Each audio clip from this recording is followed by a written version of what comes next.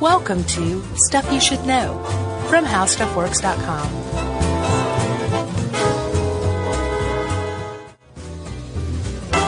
Hey, and welcome to the podcast. I'm Josh Clark. With me, as always, is Charles W. Chuck O'Brien. Ta-da! And this is Stuff You Should Know.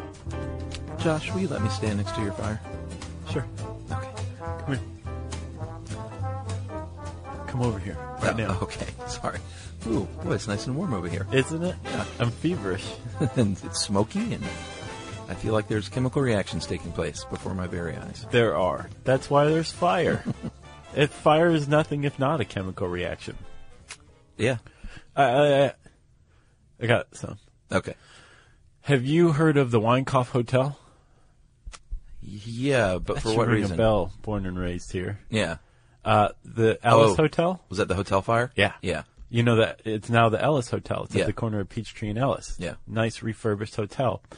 Back in 1946, it was called the Weinkauf Hotel, and it was the site of the most disastrous, casualty-wise, hotel fire in U.S. history. Yeah. In December 1946, 119 people died.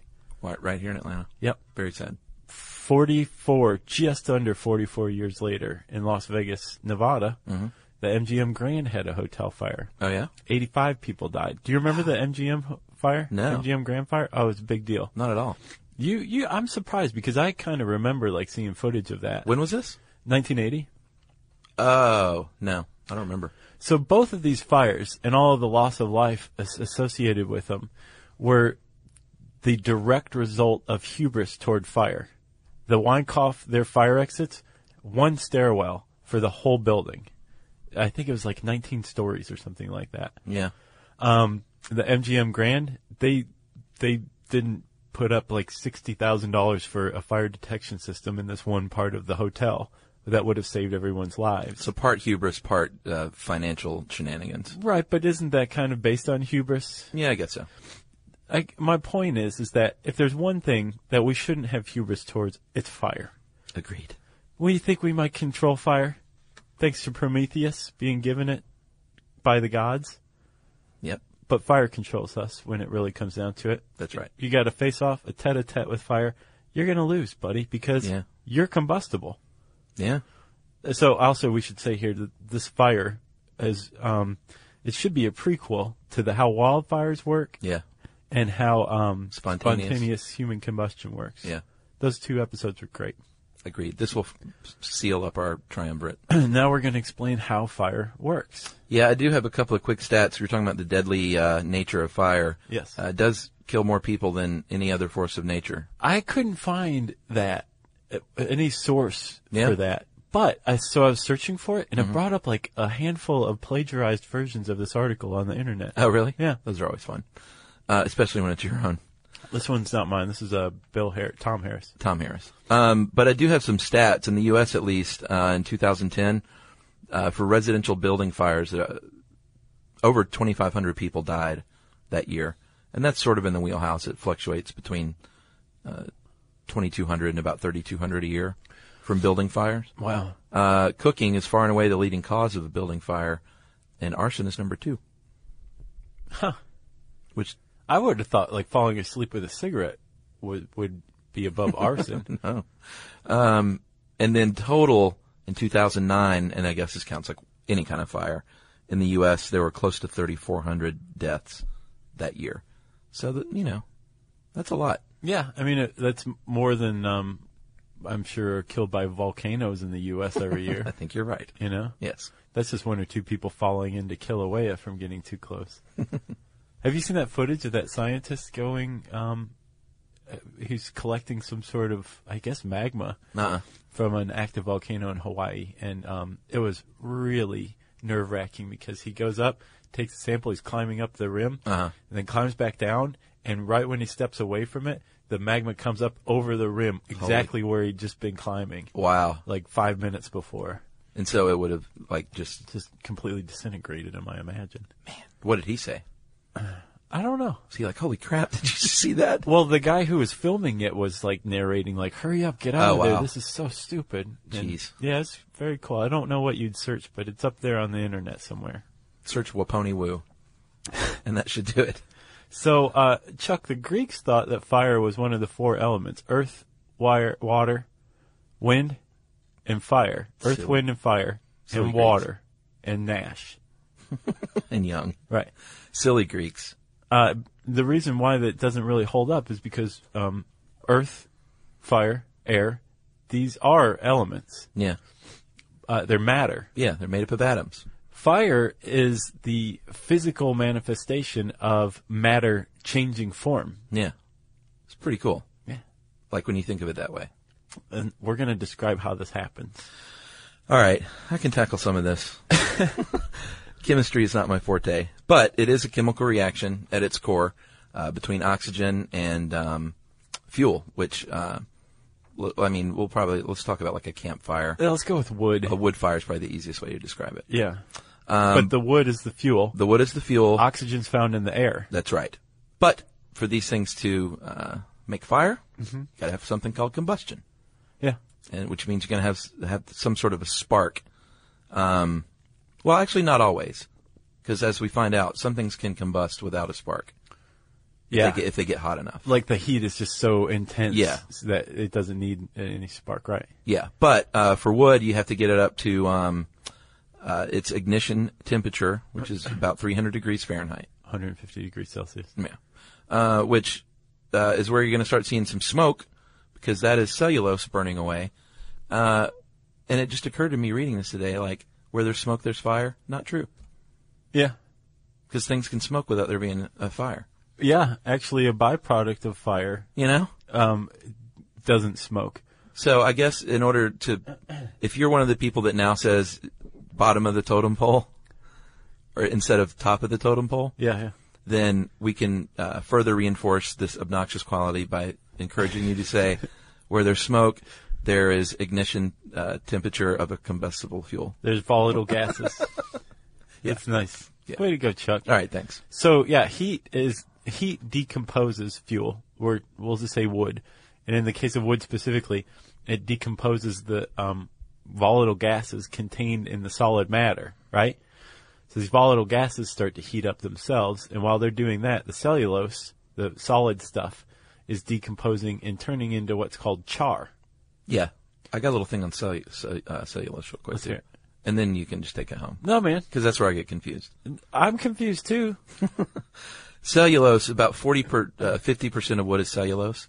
And that's what, it's where you make paper. It's what you make paper from. That's what you make cellulosic ethanol from, too. And it's what you make cellophane out of. Oh, Did I you didn't know that? No. Cellophane is regenerated cellulose. So it's like, it looks like plastic, but it's not. I had no idea. It is a man-made, it's a natural polymer. Plastic is man-made, obviously. Right. So cellophane is nothing more than regenerated paper in a way. Wow. Like they add some other stuff to it, but that's why it's biodegradable. And I always wonder why, like supposedly cellophane is biodegradable. It's like, that's impossible. It's plastic. Huh. But it's not plastic. There's this old cellophane ad from like the 50s maybe, and it's like, good things come in twos, and it's like this pair of twins wrapped in cellophane. Oh my God. Yeah. And they're just like kind of looking around, but Wow. Yeah, you can imagine they only have them in there for a few seconds before they snap the picture for 'em. Awesome. I did not know that about cellophane. Just a little tidbit. Back to the podcast right there. I don't know about that. Hats off to you. All right, back to char. Oh no, I know what the fact of the podcast is. You gonna save it for when it comes? We got to save it. Okay. Okay, so you've got the cellulose, the solid matter of wood. Yeah. Separating now from the volatile gases. Yes. That are starting to lift off. That's smoke, right? Yes. Okay. The wood, the solid matter, is starting to turn into char, and that is basically if you burn wood, if you heat it up, and you separate the gases, which are the smoke, what remains is carbon. Yes. And what charcoal is charred wood that's had the volatile gases burned out of it, which is why when you have a charcoal fire, you don't have smoke. Yeah, or not much at least. Yeah, because the gases have already been burned off. Yeah, and charcoal too. That kind of got me on charcoal filtering because they use charcoal as a filter, and I think they use it as a scrubber too on smokestacks, don't they? And if you're like, I did some of those survival articles at one point, and one of the things you can do to purify water is take your char from your fire, put it in like, cool it down, obviously, and then put it in, then put it in like a hanky, and then running creek water through that to collect it underneath. That's awesome. And there's like real charcoal filters too, but apparently charcoal has a quality, because once it's pure carbon like that, it has a knack for filtering out things like impurities like chlorine and letting other stuff get through.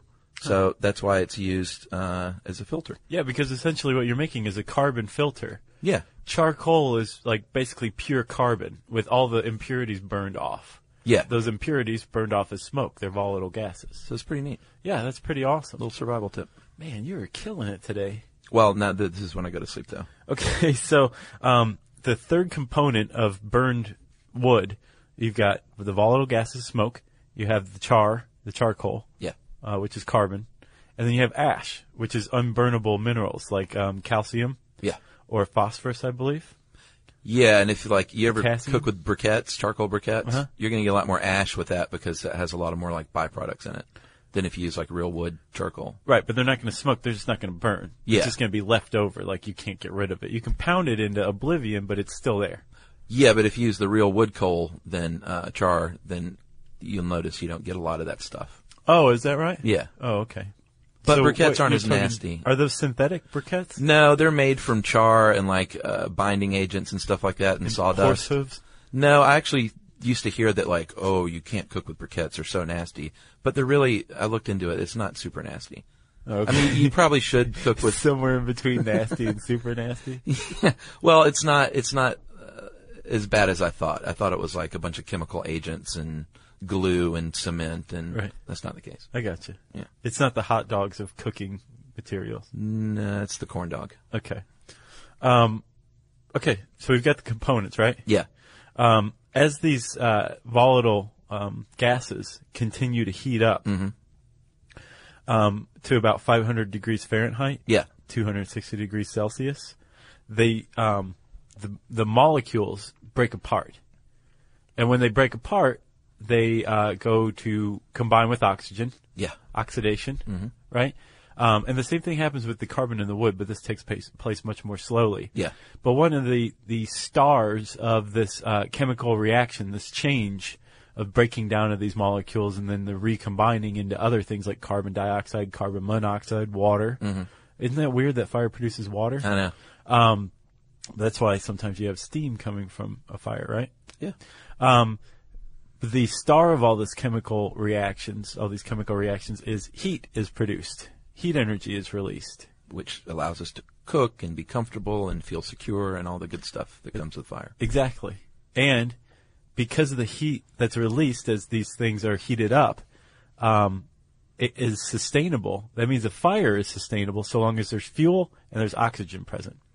Yeah, that was the kind of creepy part, or not creepy, but it's self-perpetuating. Like that flame is going to heat up any fuel near it to the point where it can release those gases to recombine with the oxygen. It's pretty elegant if It you is. think about it. Yeah. Another big star of fire besides heat is light. And part of that is from the same, the carbon atoms, right? Yeah. That are combining, that are being torn apart. The molecules that form up the char, Right. breaking down in their constituent carbon atoms. Yes. When they combine with oxygen, right? Recombine. Yeah, I Yeah. think that would make carbon monoxide. But as they change, their electrons will go up in energy level, will change orbit. And when they come back down, they release some of that energy that they have, and they release it in the form of photons. They produce light. Right. And Incandescence, right? yeah, it's heat producing light. Like we talked about bioluminescence, where basically you heat up a filament in a light bulb and Right. it glows. That's the same thing with the fire. It's the same, based on the same principle, which is incandescence. Pretty awesome. And depending on the temperature, different colored light is going to be produced. Yeah, like you remember the Bunsen burners back in chemistry class? Yeah. And how the Bunsen burners have little slots on the side that you can vary the amount of like oxygen getting in there. Uh-huh. You know, there's the little flickering orange flame of a Bunsen burner Then if you let a lot more oxygen in, it's going to be more hot. Right. And that's when it's going to be that blue jet.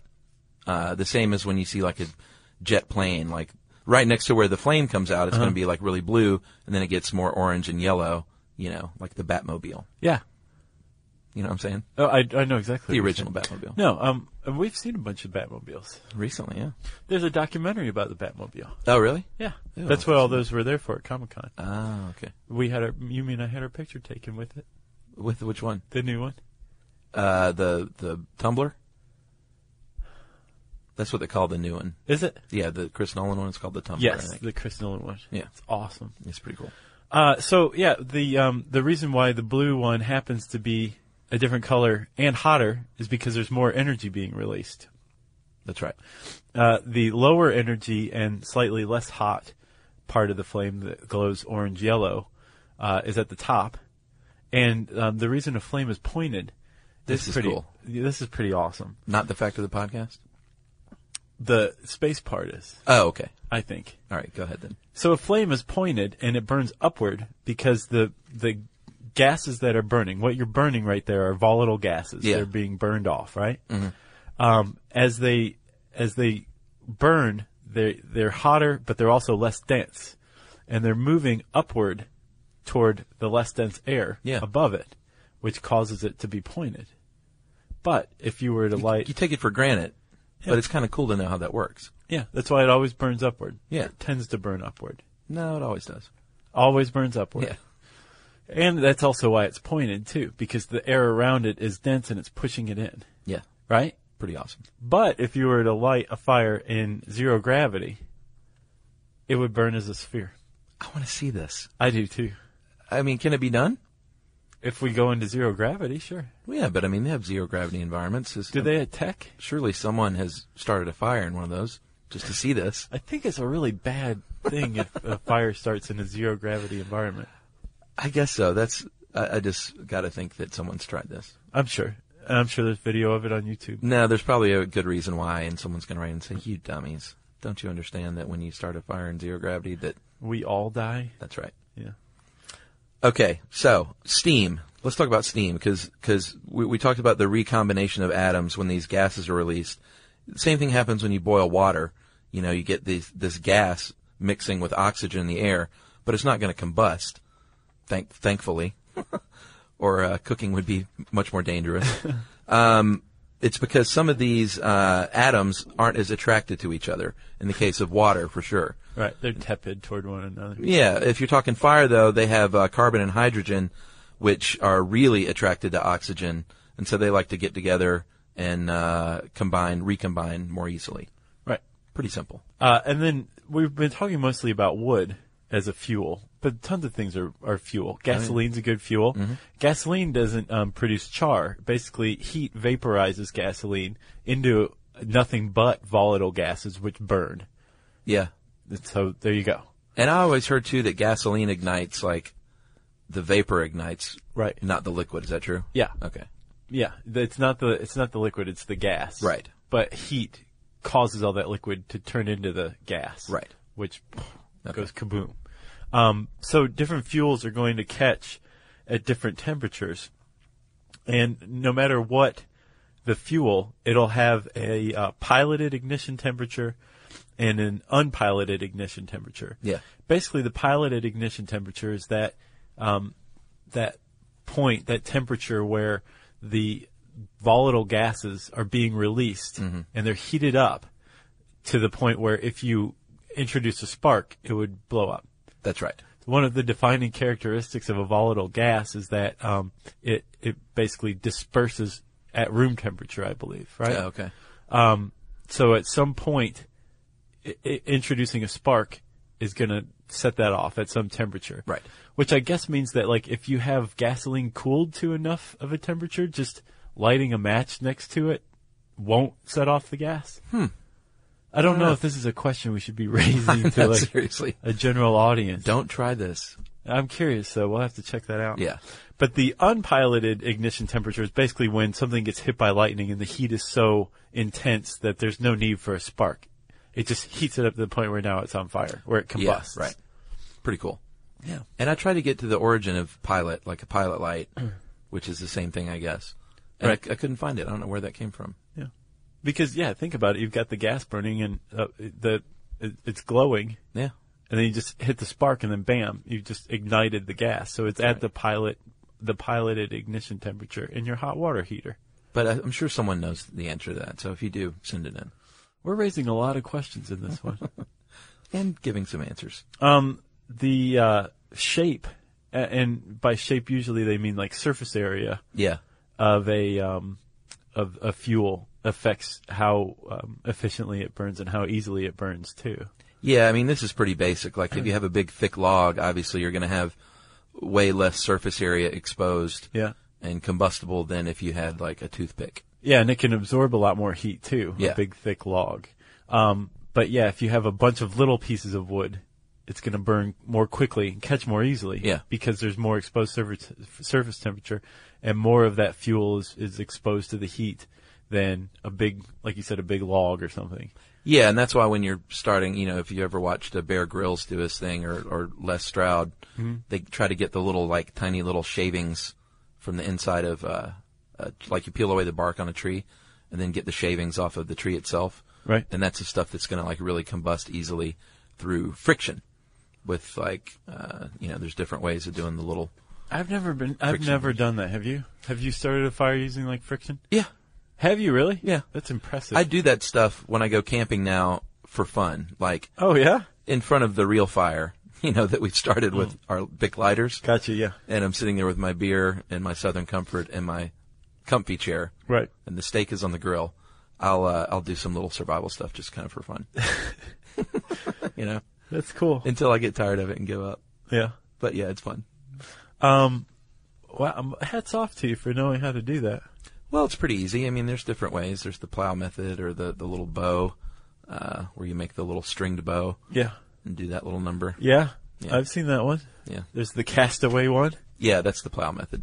Oh, that's plow? Yeah. That makes sense. That'd be called that. Mm-hmm. You got anything else? I don't think so. Do you feel like we explained this correctly and well? Yeah, I mean, it's pretty basic chemistry. Where basically heat breaks down a fuel Mm-hmm. so that it can combine with oxygen Yeah. and ignite Yeah. and then burn. That's right. And it's self-sustaining so long as there's fuel and oxygen. And then all you need is a bearskin rug and some Cinemax, and you're all set for Friday night. Awesome. Yes. If you want to know more about fire, you can type fire into the search bar at howstuffworks.com, and that will bring up this article and plenty of other stuff too. Maybe even some survival stuff by one Charles W. Bryant. Mm-hmm. And I said search bar, so it's time for listener mail. Chuck, Yes. we should tell everybody about something very special and dear to our hearts. New York City. That's right. We are going to Comic-Con, and we will be doing a live podcast on Friday, October 12th Yeah.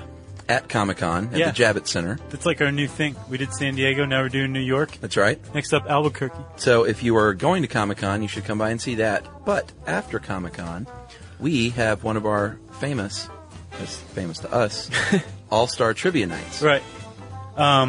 Where is it going to be? The cutting room? It is at the grand reopening of the Cutting Room in the Flatiron District, which Yeah. is, what's the address? It is 44 East 32nd Street in New York, and it's in the Flatiron, you said? Yep. Awesome. And doors open at 7:30. Trivia goes down at 8:30. And what is first come, first serve, right? Free, first come, first serve. We will have a bar there that you can buy drinks. Yeah. You can buy us drinks. That's right. That We're is going to legal. just basically be having a really good time. If you're not familiar with our trivia nights, just come out and check it out. It'll be worth your while. Absolutely. And stay tuned for info on Facebook and Twitter about the makeup of the All-Star team. We are filling that out as we speak, but Yeah.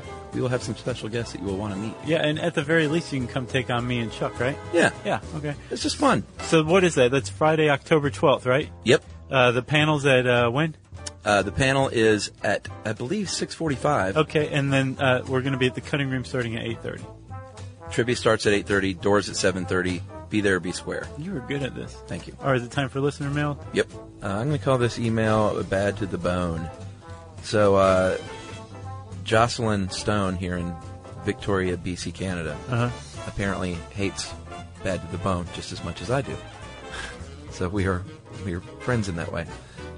She says, a few years ago, my partner Tim discovered that he could set anything on his heart desired on his alarm clock for his cell phone. He searched for the perfect song and decided on Bad to the Bone. Nice. Tim believed that in order to slowly get himself ready for the day, he needed alarms at 5 a.m., 5:30, and 6. I hate that stuff.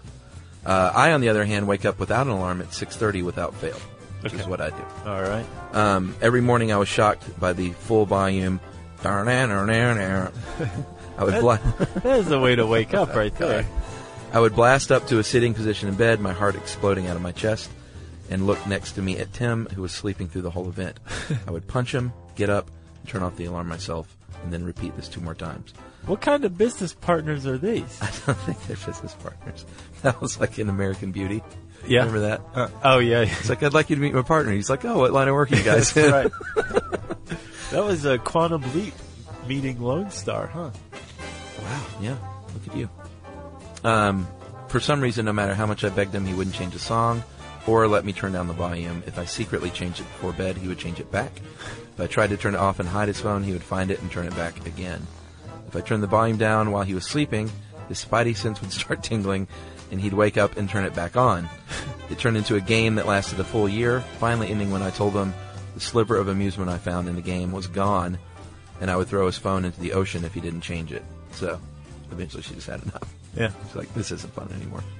We ended up buying an alarm clock radio, which he also sleeps through. Now, thanks to Tim, every time I hear Bad to the Bone in public, I immediately leave the area, lest I explode in a muddy, scalding, rock-throwing rage, like the Wamangu geyser. Wow, nice reference. Yeah, so. And then she said, P.S., do a podcast on accordions. After all that. Jeez. Who's that? Jocelyn. Thank you, Jocelyn. From Victoria, Appreciate BC, Canada. Thank you. And Tim? Tim. Good luck, Tim. And Jocelyn, I hope you guys find a song you can both agree on. Agreed. And Tim, just get up, dude. For some people, it's hard. I never sleep understood the snooze, because wouldn't you rather just sleep that time No, I'm with you, but I'm saying, like, instead of being woken up every 10 it's minutes? not that easy to just wake right up. I need Bright-eyed and bushy-tailed. I need to accept others as they are. Let's see. What do we want?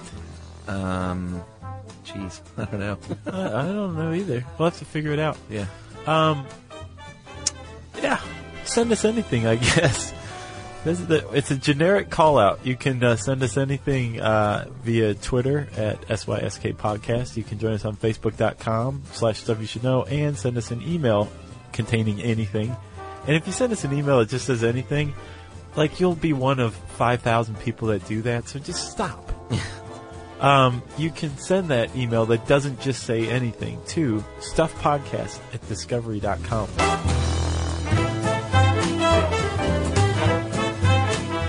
For more on this and thousands of other topics, visit howstuffworks.com.